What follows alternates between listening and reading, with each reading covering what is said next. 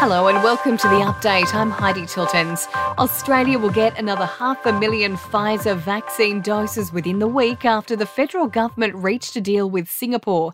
PM Scott Morrison says it's a dose swap deal to accelerate Australia's vaccination program. We're taking the 500,000 they have now, so we can put that into our distribution this month coming in September, and we will provide them with 500,000 in December. Australia is now averaging 1.9 million COVID vaccinations a week. Dozens of protesters are expected to be charged after almost 70 snap COVID lockdown demonstrations across New South Wales. Police have arrested 135 people at rallies, while more than 430 have been fined. It's as New South Wales recorded 1,164 new cases today. Victoria's lockdown rules will ease under case number thresholds to be unveiled tomorrow, but the Premier has warned it will not be Freedom Day with 76 new cases recorded there.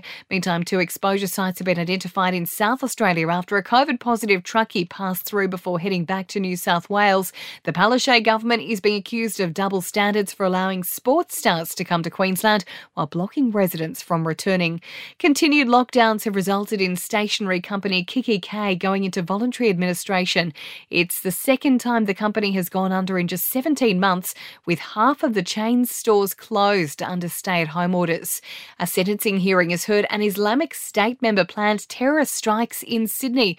The court has heard of discussions to target police stations, St Mary's Cathedral and the possibility of taking a small town. And superannuation funds are being forced to come clean if they don't deliver satisfactory returns. In sport, Perth will host the AFL Grand Final with the MCG ruled out for the second consecutive year due to COVID. AFL boss Gillon McLachlan says the game will take place at Optus Stadium on September 25. It wouldn't be in the best interests of the community to host a grand final at the MCG this year in front of a crowd.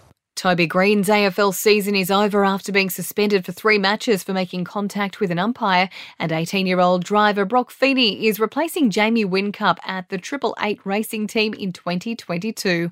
In entertainment news, a major film set has been shut down in Sydney amid a positive COVID case.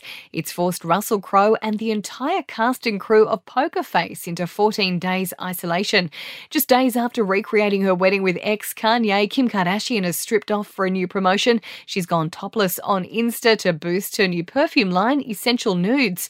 And Beyoncé is doing her bit to help those affected by Hurricane Ida. She's taken to Twitter to announce she's helping fund a not-for-profit as it provides 100,000 meals to those in Louisiana. And that's the latest from the Nova Podcast News team, but we'll see you tomorrow morning for another episode of The Update.